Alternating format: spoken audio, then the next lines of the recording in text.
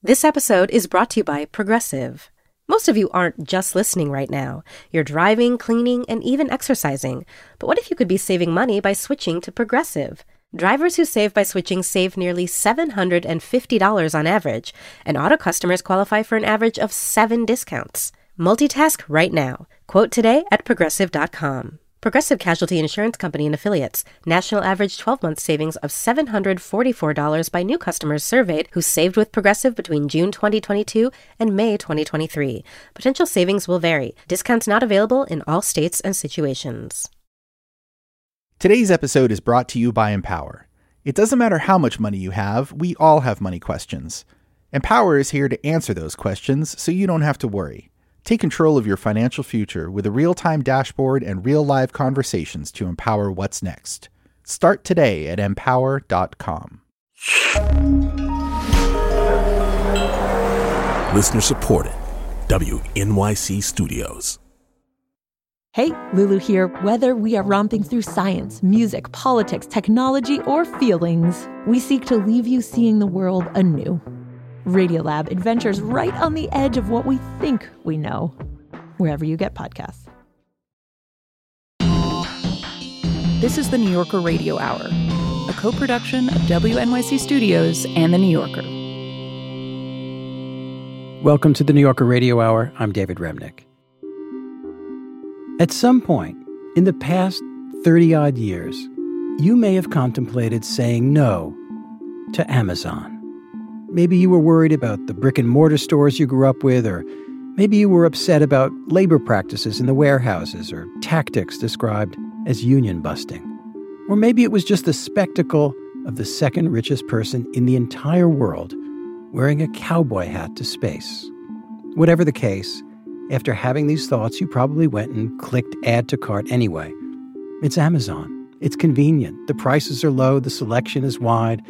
The shipping is so fast sometimes it's uncanny. But what if that's wrong? What if Amazon only seems like the best and singular option because it's squeezed out all the other options? The FTC's lawsuit alleges that Amazon is now a monopoly, and it's effectively functioning as a gatekeeper, as a key distribution channel that's connecting millions of consumers and thousands of merchants that are dependent on Amazon to reach them. That's Lina Khan, the chair of the Federal Trade Commission, which has just filed a lawsuit against Amazon. Khan is 34, but before she'd even finished law school, she wrote an influential paper about how to use antitrust law against the company. But what does it mean for us, for consumers, if Amazon really is a monopoly? I talked with Lina Khan. You've been involved in investigating, thinking about Amazon and antitrust for a very long time. And I wonder if there's a historical analogy for Amazon's position in the market now, whether it's in the 19th century or the 20th century. You're absolutely right that there have been moments over the last century where the United States has similarly confronted monopolies that have captured control over key distribution channels or key arteries of commerce. If you look at the various antitrust lawsuits that the FTC or the Department of Justice have brought over the last century, you can think about Standard Oil, you can think about AT&T. There are various companies that similarly have established a monopoly position that ultimately the United States determined was unlawful. And Amazon is now using this monopoly power in ways that hurt both sets of customers, both the consumers as well as the merchants.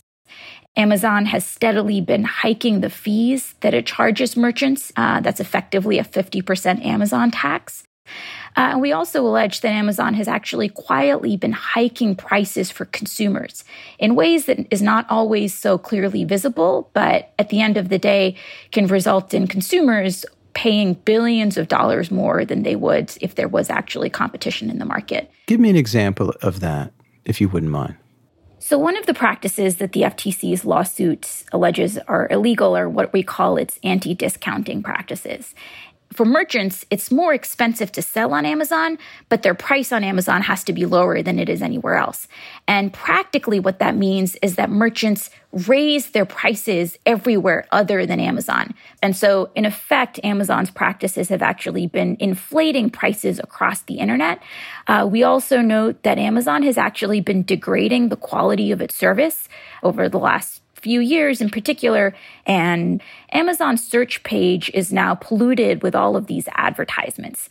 And what our investigation revealed is that these ads are not always relevant to consumers, but Amazon has determined that it can make more money by showing these users ads, even when those ads are not useful to people, even though those ads are actually steering people to higher cost products. Amazon has now been able to exercise its monopoly power in unchecked ways, and in a way that means the American public is losing out. Well, let's go back a little bit. How did Amazon get to this position, and what prevents anyone from competing against Amazon? What's illegal about it? So what our lawsuit lays out is that, in some ways you can see how there is a monopoly life cycle, right? And in earlier stages, the tactics that a company uses to become a monopoly may, in the short term, be good for consumers. But what we now see with Amazon is that it's become so powerful. It's now enjoys a monopoly, and it's extracting and exploiting that monopoly in ways that is harming both sets of customers. And in a competitive market, it would be disciplined because it would be hiking prices for merchants, and merchants would actually have options for selling elsewhere. But that's just not what we see in this market, and we allege that's because of Amazon's anti-competitive practices. I'm curious, you're 34, and you have an incredibly influential position. I'd just love to know how at law school you became attached to this issue. Why this issue? So it's an interesting question, and I actually became interested in this issue before law school, when I was a business reporter and was doing economic research, and my beat was market consolidation. And I was assigned to do a deep dive in all sorts of sectors of the U.S. economy, including chicken farming. And this is a market that's basically shaped like an hourglass. So you have millions of consumers on one end, millions of farmers on the other end, and they're all connected by a handful of chicken processors. If you're a chicken farmer, you're oftentimes actually just dependent on a single company to get to market. And that asymmetry of bargaining power has led to all sorts of abusive practices.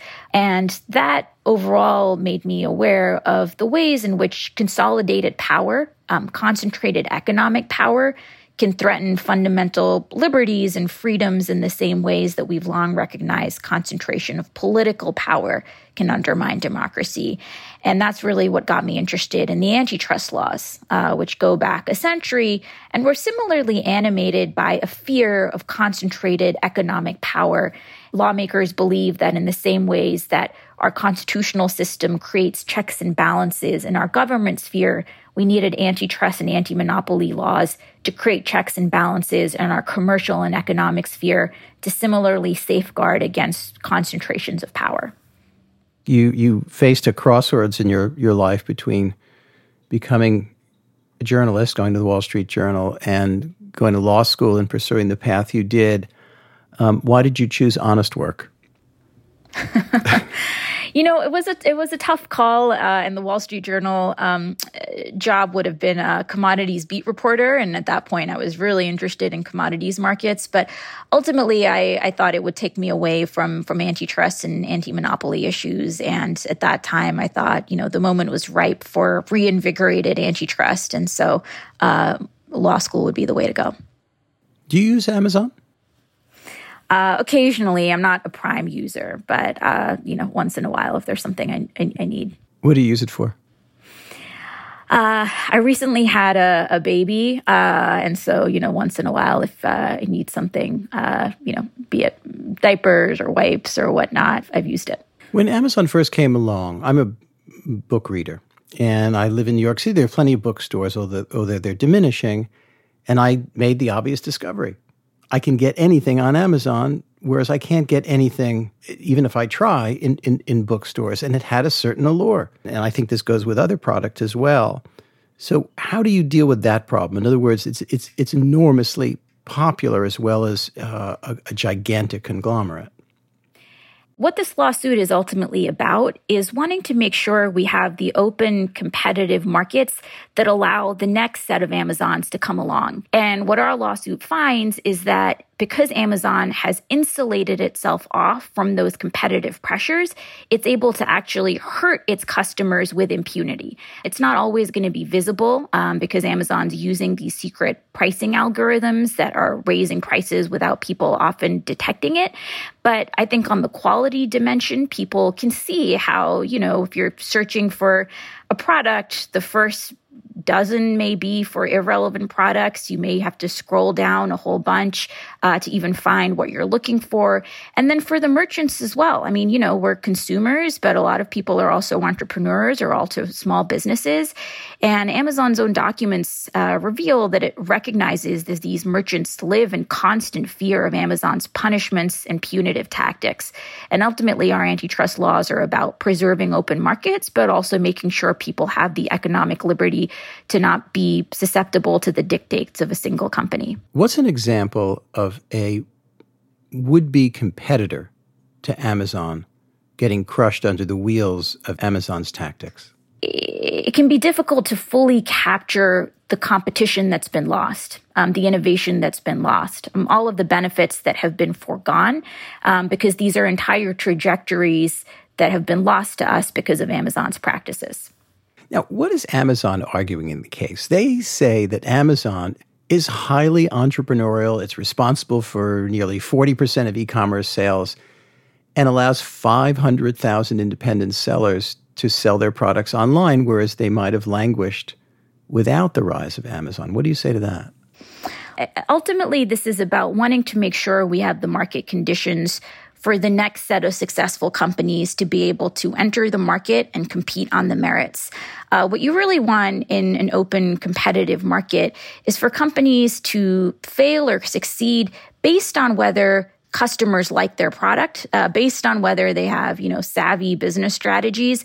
And unfortunately, we've seen in this market that even if a retailer was more efficient, even if a retailer had better prices, because of Amazon's anti-competitive restraints and the anti-competitive tactics, those firms would not be able to get a fair shake in the market. What could Amazon do to be less anti-competitive, and how would consumers benefit?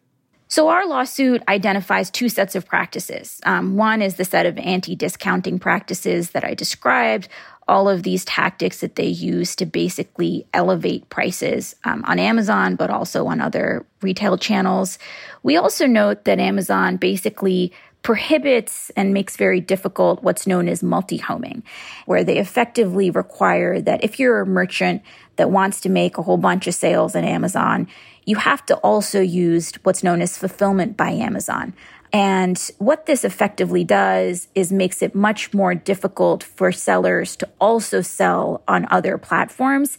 There was a moment in time when Amazon actually relaxed this coercive tie, and this program was enormously popular, but Amazon quickly recognized that allowing merchants to use other fulfillment providers could actually also empower other retailers and other platforms, because you would basically have a platform agnostic fulfillment provider that sellers could use to build up business elsewhere.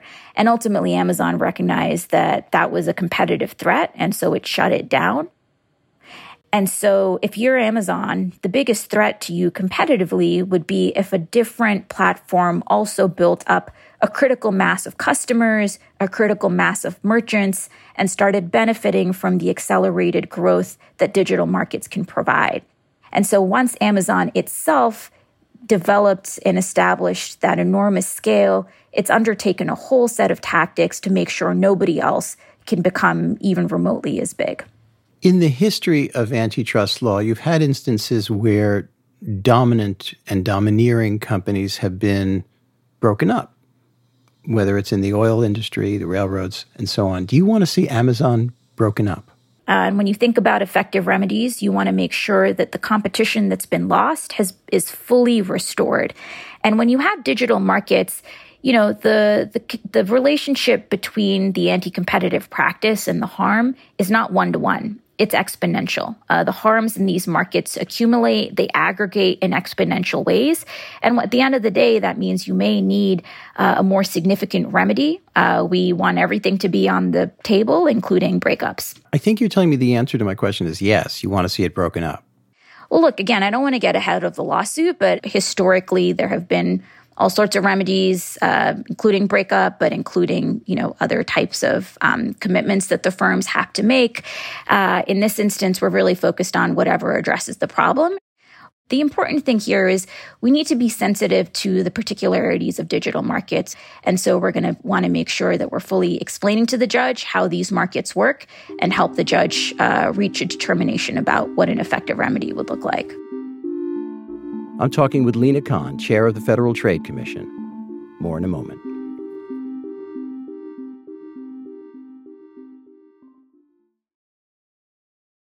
WNYC Studios is supported by Lincoln Financial.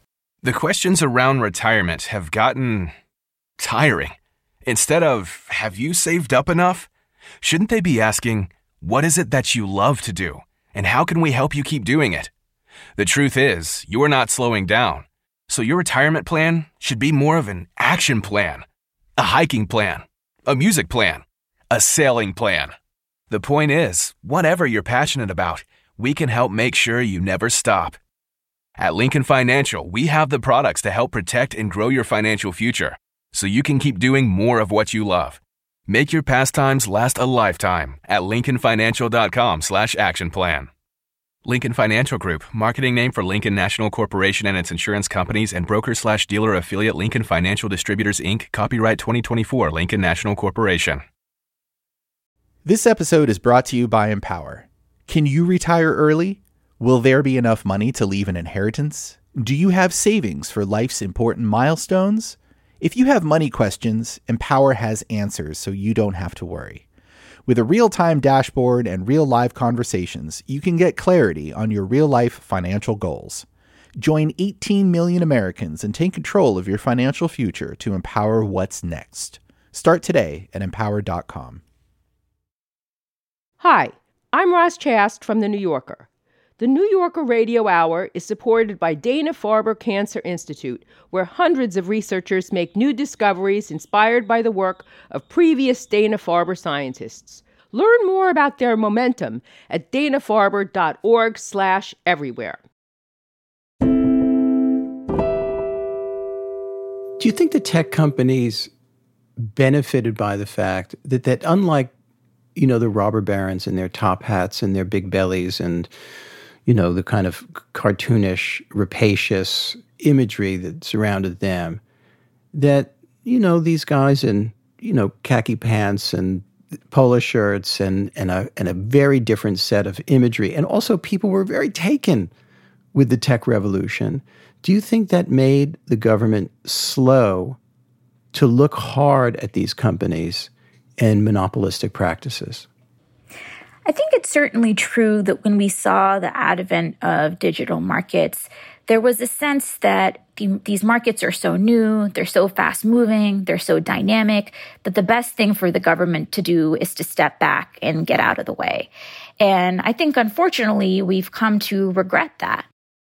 We've seen all sorts of instances in which there were missed opportunities to stop illegal acquisitions or to stop illegal or predatory business models from getting a hold. I think as we see from Congress, there's a lot of concern about people's privacy and the way about how some of these business models incentivize the endless hoovering up of people's sensitive data, be it their geolocation data, be it their health data. It's undermining people's privacy. It's hurting kids.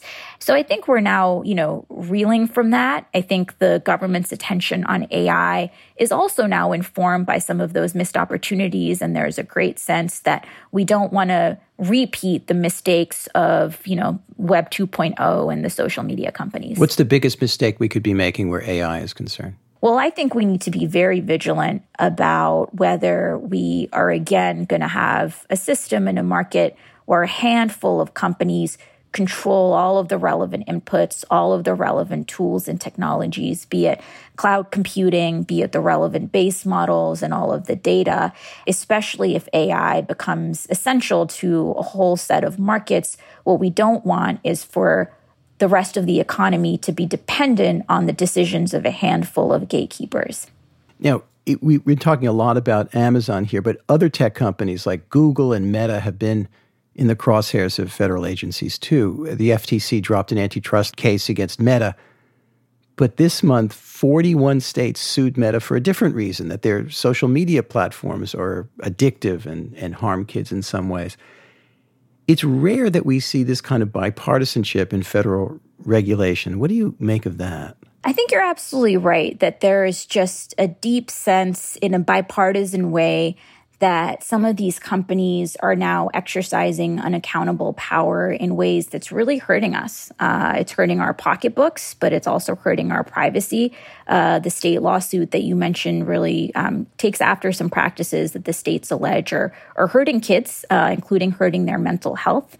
And so I think we are really at a crossroads where there's a bipartisan recognition that unchecked monopoly power is bad for Americans. There's a long and rich American history of us taking on unchecked monopoly power and making sure our markets are open and fair and competitive. Do you have similar bipartisan support around the Amazon case that we've seen in the Meta case? Where do you think the politics come down? So our lawsuit we were joined by a whole set of state attorneys general, including a few Republican states. So we've been pleased with that Republican support for the lawsuit. I'll also note that in Congress, there are various efforts to be legislating in ways that would address Amazon and all sorts of other companies, and those efforts are bipartisan as well. Do you find that there's a sophistication about the tech companies in Congress? I say that in a leading sort of way because when I watch sometimes public hearings, committee hearings about tech, the level of cluelessness among members of Congress can sometimes be stunning. Look, I had the great honor of working for a congressional antitrust subcommittee that undertook an investigation into Google, Amazon, Facebook, and Apple. And, the members on our subcommittee were enormously sharp. They enormously understood the very real risks. And we're very proud of the work that came out of those efforts. I think more generally, members of Congress are now hearing directly from their constituents, concerns about kids' privacy, concerns from merchants, concerns from startups and entrepreneurs that have been locked out of markets. And so I think in a very real sense, they're seeing and learning and hearing directly about the power of these companies. And so I think, that's driving a lot of the forward movement. Finally, in the history of trust busting, you saw real breakthroughs during the Progressive era and then again during the New Deal era. Do you think we're on the cusp of that kind of situation? I think this is certainly a historic moment in antitrust. And President Biden has identified reinvigorated antitrust and anti-monopoly as a key objective of this administration. We at the FTC are really proud to be on the front lines of that effort, but it's really a whole of government effort right now to be re-injecting fair competition. And, I think all too often people feel like they don't get a fair shake in our economy, and reinvigorated antitrust is a key part of fixing that. Lina Khan, thank you so much. Thanks for having me. That's Lina Khan, chair of the Federal Trade Commission. The FTC has filed a landmark antitrust case against Amazon in September, along with 17 states.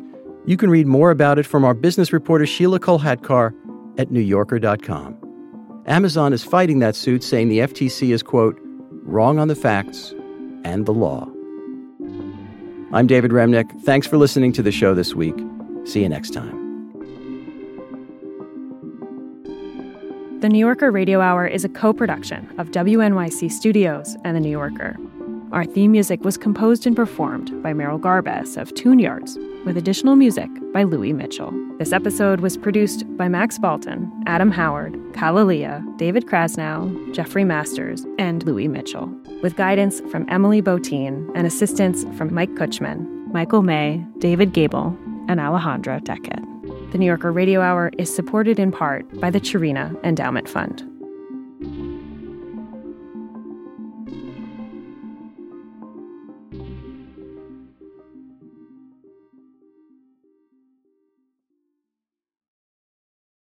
This episode was brought to you by Empower. Are you ready for life's important milestones? What will your retirement look like? Do you know your net worth? Empower can help answer your money questions so you don't have to worry. With a real-time dashboard and real-live conversations, you can get clarity on your real-life financial goals.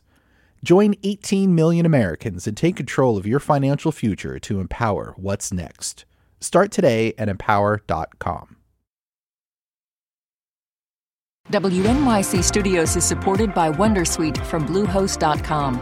Website creation is hard, but now with Bluehost, you can answer a few simple questions about your business and get a unique WordPress website or store right away. From there, you can customize your design, colors, and content. And Bluehost automatically helps you get found in search engines like Google and Bing. From step-by-step guidance to suggested plugins, Bluehost makes WordPress wonderful for everyone. Go to bluehost.com/Wondersuite.